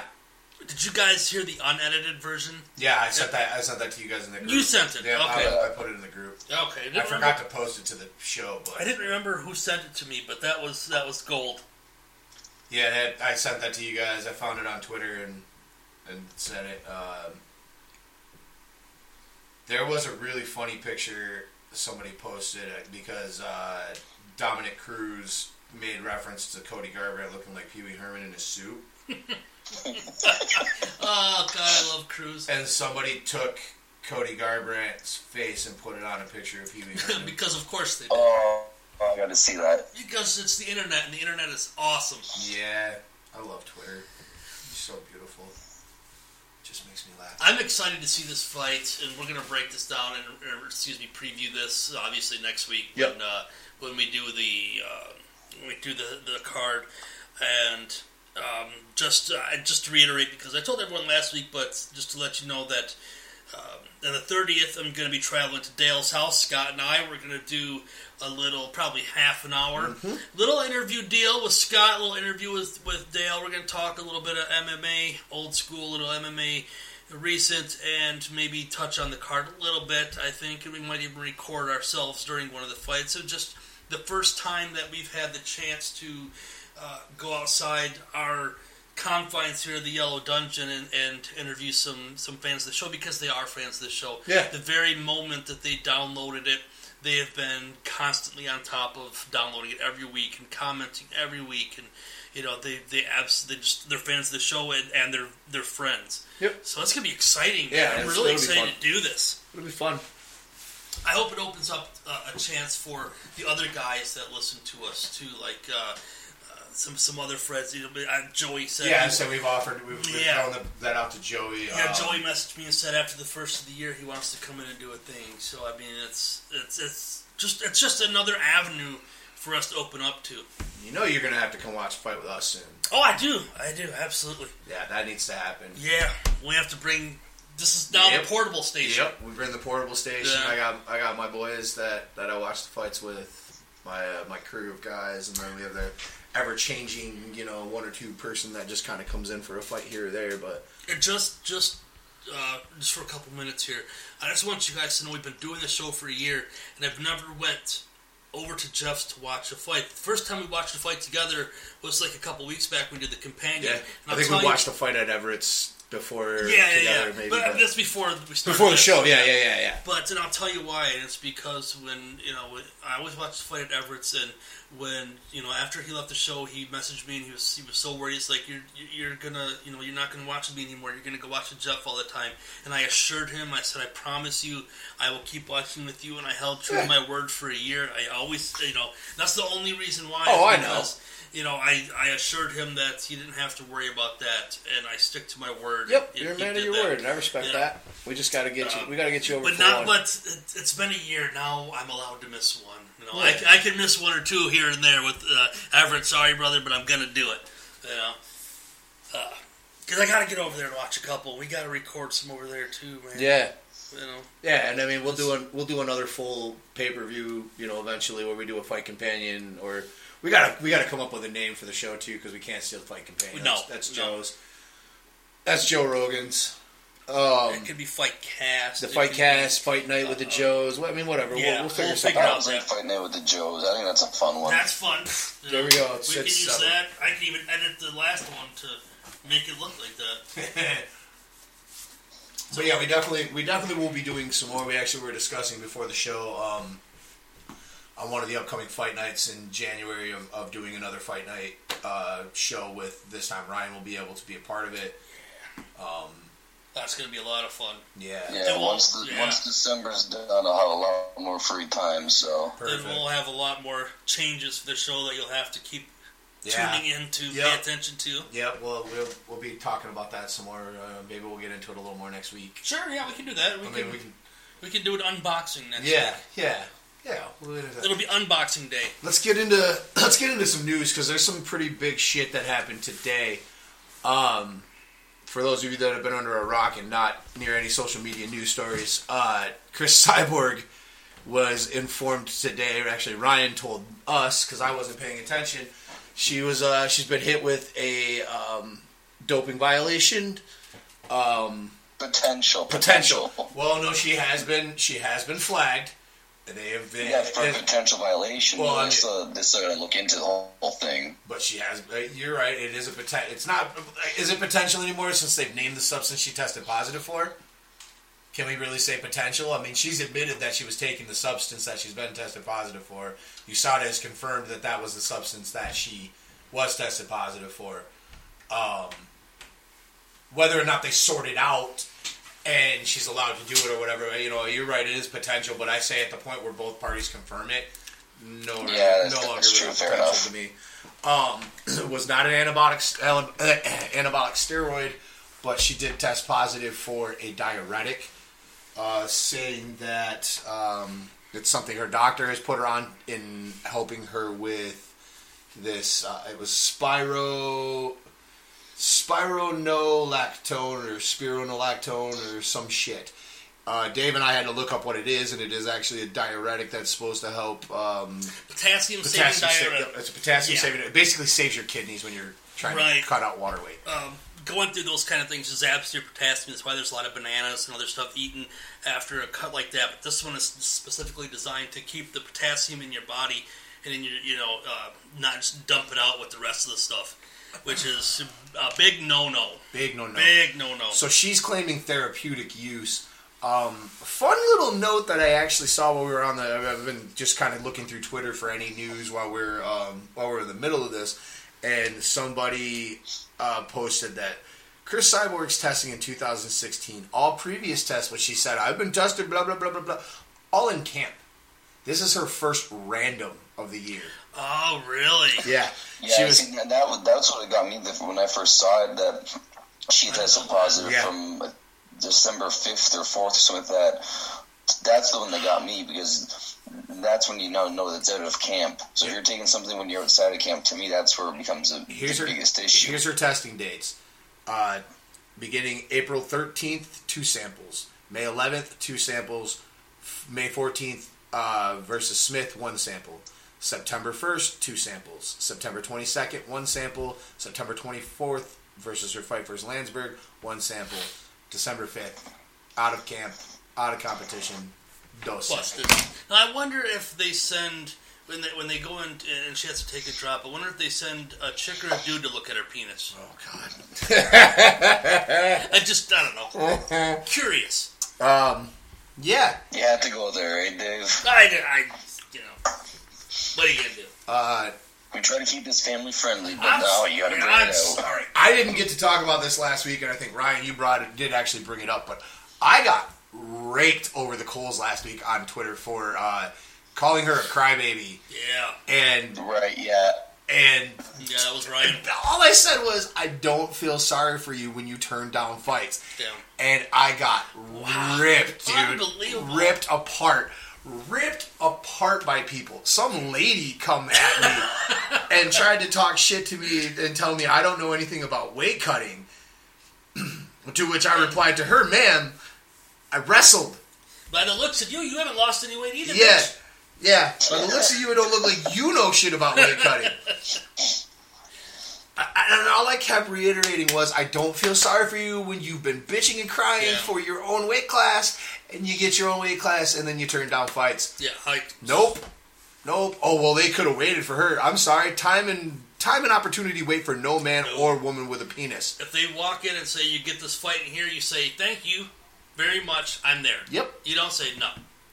Especially and you say no again. No. That's ridiculous. You can't turn down. Dana said it was 3 fights. 3 fights, right. Down. Yeah. They didn't even talk about the third fight. I don't even know what the third fight they offered her. She just straight said no. Last I heard it was 2, and Dana said it was 3. I'm just waiting for the spin of how this is going to come out, and she's going to put it on the UFC. Yeah, it's their fault. Yeah. Never her fault. She's a victim. Always. She's this, she's that. She always plays the fucking victim. How dare they test her when she's out of camp? That's unbelievable. You can't do that. That's unfair. Oh, I can't believe it. I should be alerted 3 weeks ahead of time when I'm being tested. For someone as powerful and strong and dominating and whatever, on top of the world that she is, she plays that fucking victim card, and she plays that poor me card, and I just want to slap the shit out of her, but I know she'll beat my ass. It's really hard to take her BS, man. Yeah. Really hard to take her BS. It really is. So we're going to see what happens. We heard with Dana White from earlier today, it is kind of funny that she gets tested on the 5th, and then a week and a half later, she's turning down all these fights, and then the news comes out today. It's almost like she is expecting to get busted for something, and that's why she didn't want to commit to any fights. Yeah, that's what Dana was saying. We listened to that because TMZ caught up with him 30 minutes conveniently after Cyborg tested positive. Yeah. So she just happened to be outside TMZ studios walking down the street. Well, by her statement alone, you can see she's already blaming the reason she had to take this is because weight cutting is too extreme. Yeah, her doctor put her on it to help her recover from it. It's the UFC's fault because they make her cut all that weight, and yeah, ridiculous. It's always somebody. Ridiculous. I can't take it. Yeah, they're making her fight at 140, so then they come up with a 145 division, so it's actually a little bit easier for her, and then she pops. Yep. I'm over her, man. Yep. Yeah, I'm over her BS. She's probably got if this does somehow go away, she probably has probably one last fight in the UFC, and I can't see them wanting to stick around with her much longer. I hope she gets a year. Just because I'm sick of her shit. I hope she doesn't find a way to wriggle her way out of this one and, blame others and have other, I hope she doesn't find a way out of it. I hope she gets punished, and I hope, I hope it sticks, and I hope it's, at least 6 months. Yeah. I'm hoping to get a year out of that. At least she's looking at a maximum year. So in our other news story of the day, speaking of our first ever fight night with the Joes, we were fight nighting for UFC 206, where we had a not necessary interim title fight for the 145-pound featherweight championship, all with the hopes and prayers of a unification bout at UFC 208. Yeah. Wah, wah. Guess what's not happening? Power. We're not getting a unification bout at UFC 208 because Max Holloway suffered an ankle injury. Pretty much the same injury that he had in the first round of his fight with Conor McGregor. He's not allowed to train or have any impact for 6 weeks, so Max would not be able to be ready for the fight in February.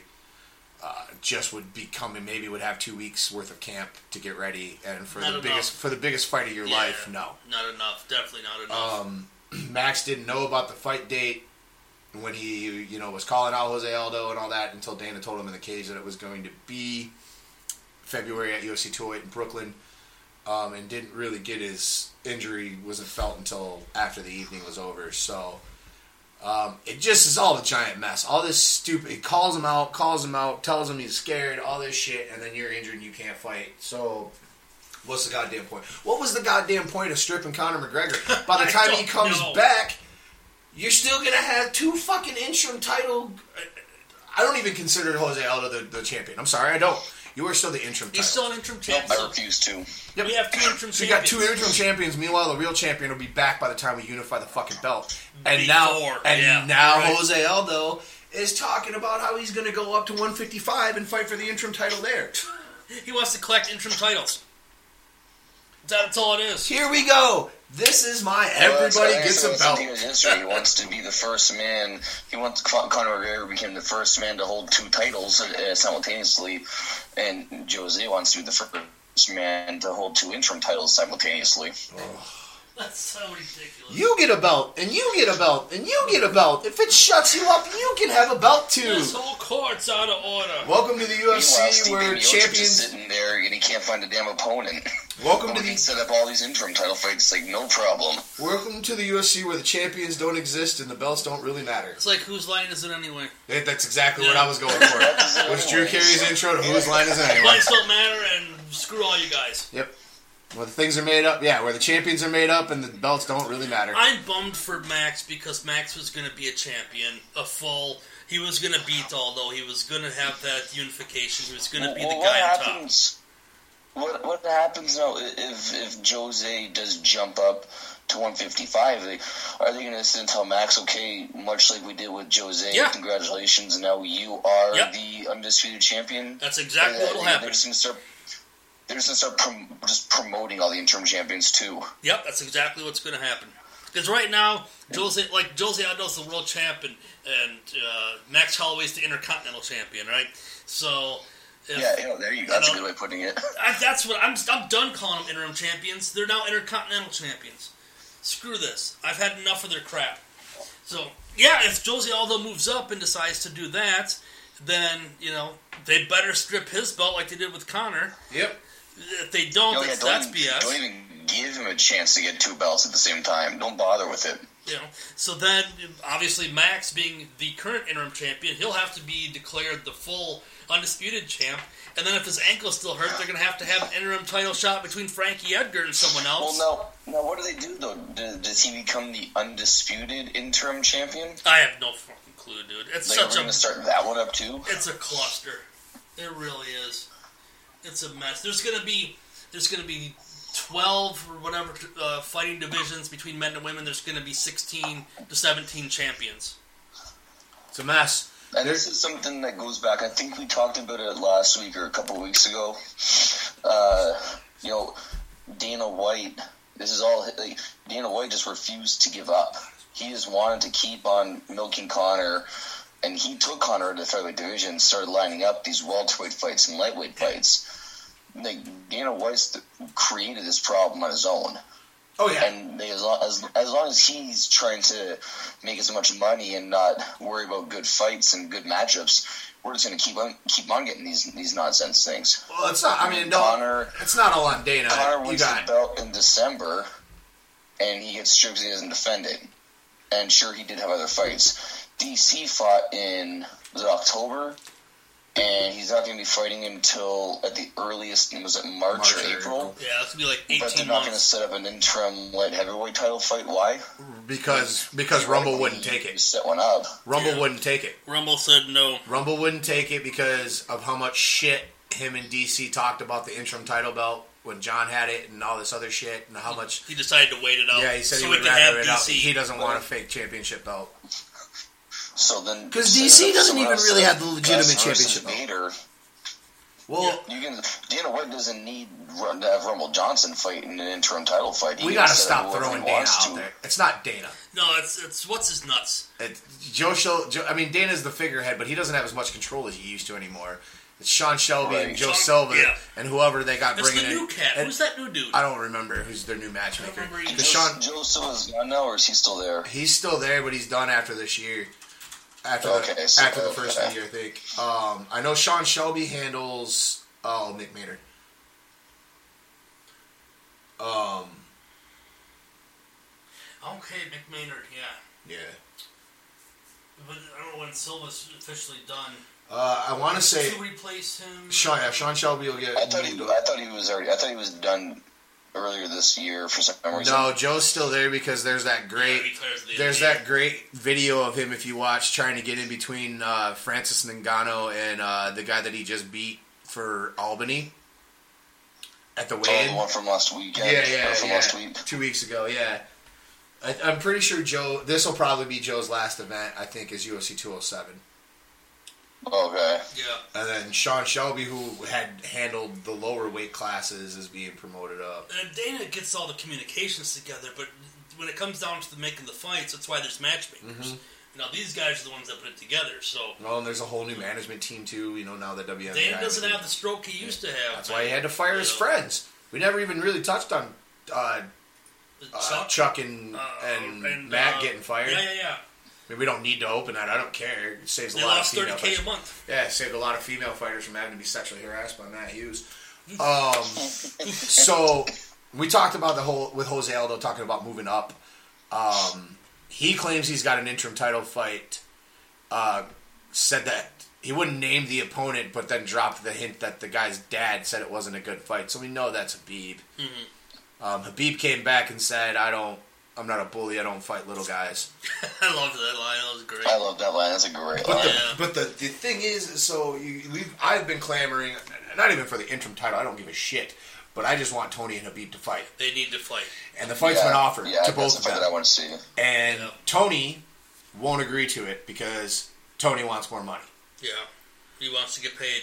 And rightfully so with the streak that he's been going on. He doesn't need they don't need to... Maybe, but man, what kind of money is he asking for? Nate Diaz just said he ain't fighting for less than 20 mil. I'm sorry, Nate Diaz, but you ain't worth 20 fucking mil. He's not worth the million he made but you know what's funny though? With WME now being the owners, their whole world is entertainment.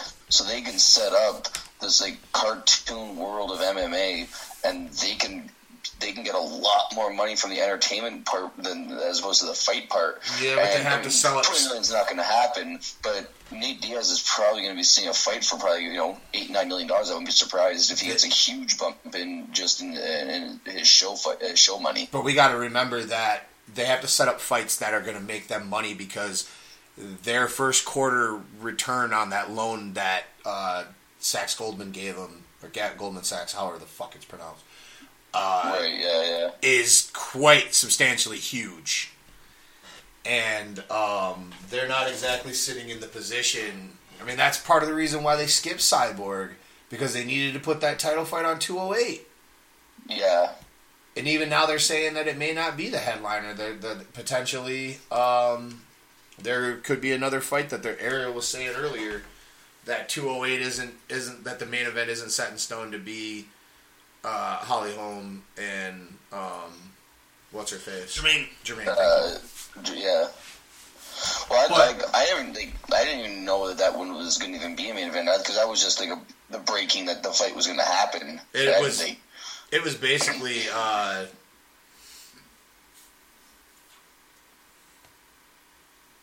It was just that was the fight that was going to be the main event because of the title fight. I'm trying to find the into what he said here, Ariel. But what Ariel said about what?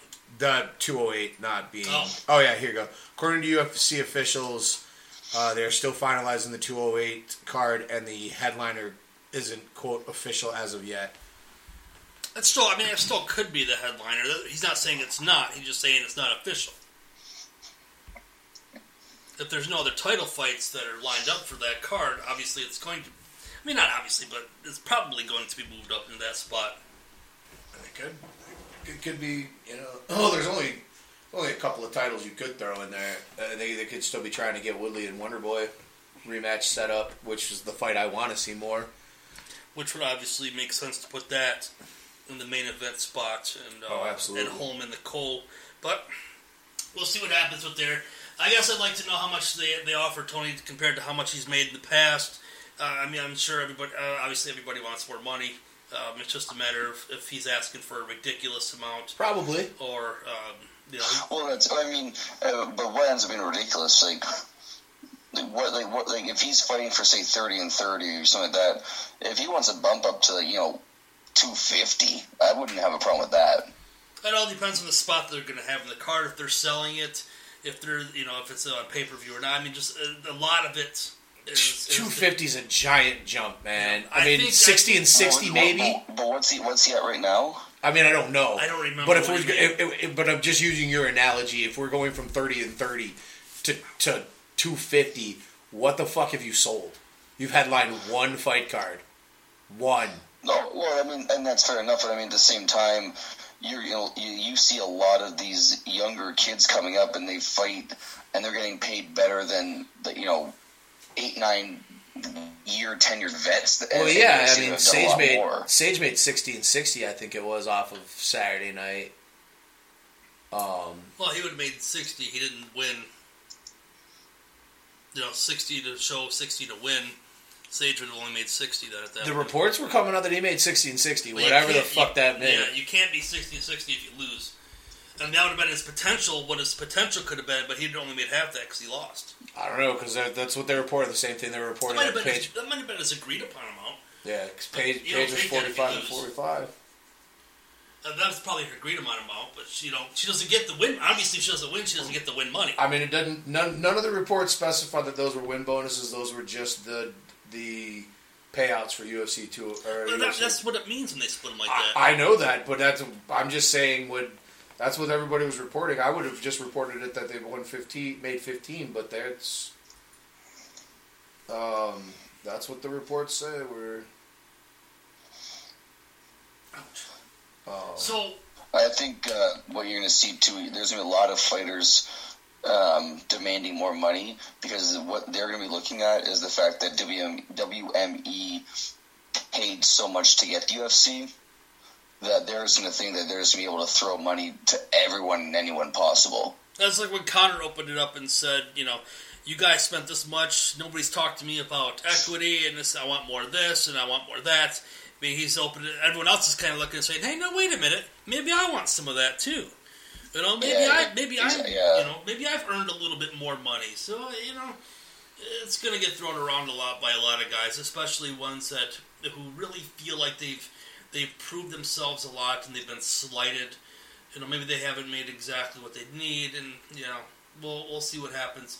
The worst thing that they can do, though, is to continue to turn down too many fights because of the money. At some point, you have to find a breaking line, and you have to get back out there and do your job in order to make something. Yeah. You can't cost yourself your career because you're squabbling over money when at the end of the day, if you're not getting out there fighting, neither one of you are making anything. So official payouts. Northcutt got paid $60,000. Mickey Gall got $40,000. Michelle Watterson got $30,000, including a $15,000 win bonus. Paige got $43,000 in a loss. Mickey got $40,000, including a $20,000 win bonus. So he got 20 and 20. Faber got $320,000, including his $160,000. Pickett got $40,000. Joban was $54,000 with the $27,000 win bonus. Perry got $27,000. Yeah. Paul Craig got $20,000, so he was a 10-10. Meanwhile, Silva, the guy he beats, gets $14,000. I love seeing those numbers. Hirota got $34,000. Cole Miller got $33,000. Kobe Covington got $54,000. Barberena got $20,000. Alex Moreno was $30,000. Muntasiri got $16,000. Emmett was $28,000. Holtzman got $17,000. Leslie Smith was $50,000. Aldana only pulled in $12,000. Eddie Weiland got $58,000, including a $29,000 bonus. The guy he beat got $39,000, and then the rest of them doesn't matter. But yeah, I like that Faber got a nice send-off package. Yeah, clearly in that position of the card and the kind of card it was, that was a lot of money for a non-pay-per-view payday. And that little special check that Dana White handed him in the locker room afterwards was probably a nice chunk of change too. Oh, absolutely. He went home with a nice package that night, something that he could really retire on, and good on him. Yeah, he went out. He went out great. The hell of a package. Hell of a package to take him out. Can't see. Is that we're gonna do one more? Want to do one more? Yeah. Let's do one more. Okay. Came out the other day that Cain Velasquez admitted to using marijuana for his back injury prior to UFC 207, his upcoming 207 bout. Let's see. He's got back surgery scheduled for January 4th. Used medical marijuana to dull pain in camp. according to Brett Okamoto. They also came out today and said that win or lose, despite the victory or loss that Kane has, he will not use the back as an excuse at all. He said it's good enough to go, it's good enough to win, it's good enough to lose. The surgery doesn't have anything to do with the outcome. So they're already putting that out there so that there was just in case people were going to be like, oh, well, if he's having surgery, he's obviously going to lose and use that as an excuse. Jeff, you would probably know better than you know better than myself. I don't know if you know better than Dave or not. For the medical marijuana situation, if it comes out now and he does test positive for it, as it is, it would fall under the banned substance. Like, how long is that in the system for a test? 28 days. Do you know offhand? They say on average they say between 30 and 45. It can stay in your system up to 90, depending on your use. Kane was saying that he was using CBD, which won't test positive. Okay, so the Nate Diaz loophole kind of thing. Yeah, he shouldn't. His THC nanogram should be low enough off of it.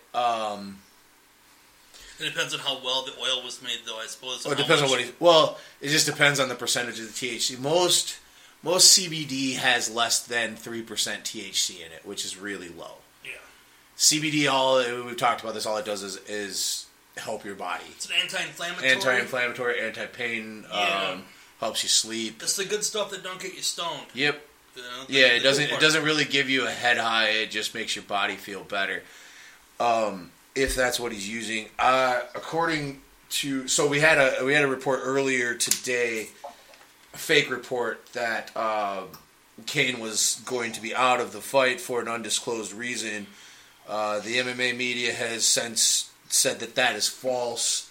Javier Mendez and several of the AKA guys all tweeted photos and videos of Kane training today. Yeah, I think I've seen one on a treadmill or something. He was on with elliptical. Yeah, elliptical. Yeah, I thought it was a treadmill. I said treadmill the first time, but it was actually once I opened it and looked at it better, it was the elliptical. But it's easy to believe that an AKA guy is going to be injured. Right? Oh no, without a doubt, especially Kane.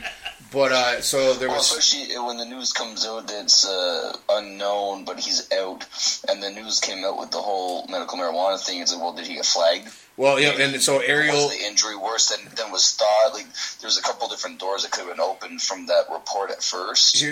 So for it to come out as fake, though, it is kind of a relief. Yeah, Ariel went on, reached out to Javier Mendez and tweeted a bunch of stuff from him.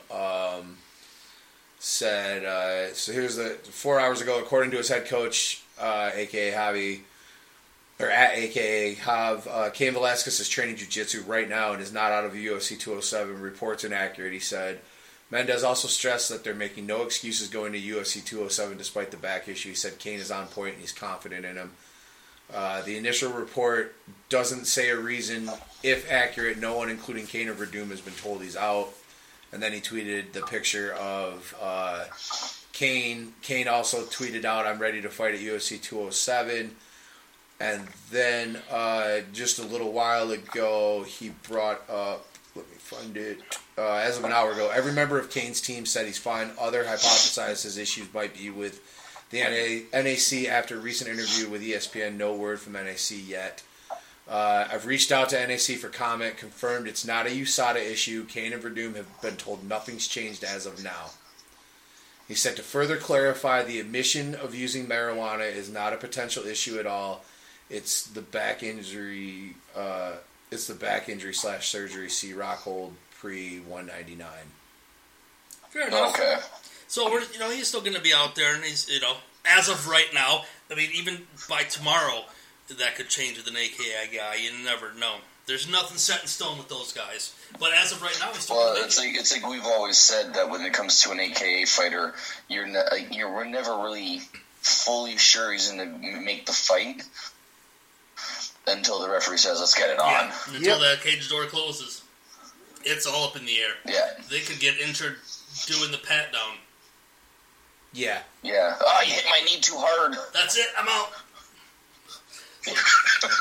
So we'll see what happens. Just a matter of time. We joke, but it's a matter of time before that happens to an AKA guy. Habib's going to get tapped down as he's going for his title fight against Jose, and the referee touches his knee the wrong way, and down he goes. He's a career-ended injury. That's it. Game over. Yeah. So I think that's going to pretty much bring us to the end of the show this week. Let's get final thoughts. Dave, we'll start with you. This is going to be, we got, one more show before the end of the year and the turnaround next year. One more show, one more fight card. Yeah. I'm excited to open up the new year and bring forth some great new stuff and have another year of the show. We've had what was our 1 year anniversary was in October. Yeah. October. Yeah, a lot has changed, and I'm looking forward to doing our end of the year show and our beginning of the next year show with the fighter of the year and all that kind of stuff. So lots of stuff I'm looking forward to coming up, and to all of our listeners, this will be our last show before then. So happy holidays, Merry Christmas, Happy Hanukkah, whatever it is you celebrate. To you and yours, I wish you the best. Ryan? Yeah, I just want to give all of our listeners a little shout out there. Have a Merry Christmas to, like Dave said, Hanukkah, Kwanzaa, Tet, whatever, Ramadan, whatever holiday you celebrate. Hopefully it's a good one. Get together with the family, get some food, and get some booze, and get some fights out of you. Do what you got to do. Do it with the family. Yippee-ki-yay, motherfuckers. I love it. And my final thought,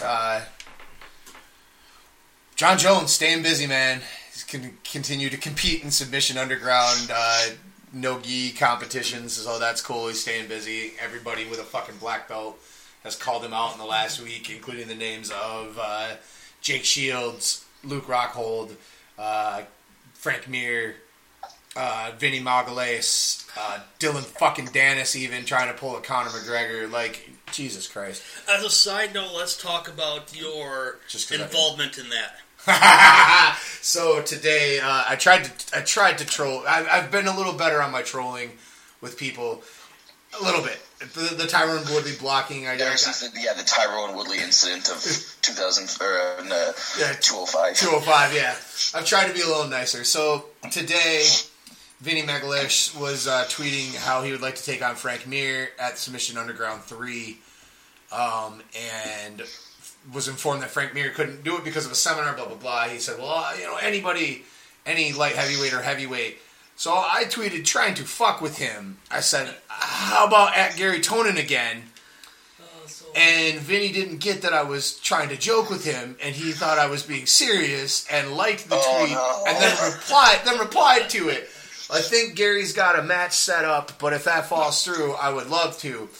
Gary Tonin got my joke and liked it and retweeted it, but Vinny Magalhaes... Look at you becoming a matchmaker now. I almost went about, well, how about Renato Larange, which if you don't know who Renato Larange is, you should look him up and go watch Vinny's first match at EBI 9. You'll hear his thoughts on Mr. Vinny Magalhaes. But I tried to troll him. The only person that got the joke was Gary Tonin. Shout outs to Gary for understanding it and being a beast. Just being a beast. Yeah. Anyway, back on track. My final thoughts, as you guys have said. Want to wish all our listeners a Merry Christmas, whatever holiday or whatever other holiday you celebrate. Thank you guys for sticking around and continuing this journey with us. Guys like John that have come along with Ryan, your brother-in-law Rich, who's been with us from the beginning, Joey, Paul Jackson, my buddy Big Matt Parrott, who I was talking with today, who said despite our constant Connor love, he does enjoy the show, even though we're a little overly loving on Mr. McGregor. That's all right. To which I explained to him, well, what do you expect with 3 Irish hosts? Exactly. Jake Lawrence, you've been a constant participant with the show. Our crew from over at Island, we still get some interaction on the show page with you guys. Your brother Jordan, who's very active. Dale and Scott, who we mentioned a lot.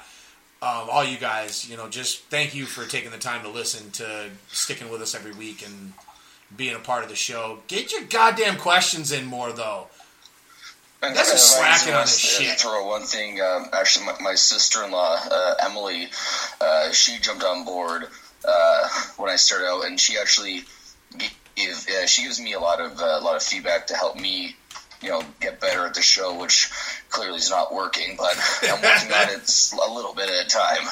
And I just want to give her a shout out because she jumped in there when I came on board, and her support's been good. Much appreciated as well. Yeah, absolutely. So. And finally, your family, thank you for all their support and how much they do and put up with us. Ryan, we thank your wife for how much she lets you be a part of the show and puts up with us taking you away from your pregnant wife and child every week. So, Kara, we love you. We appreciate you very much. I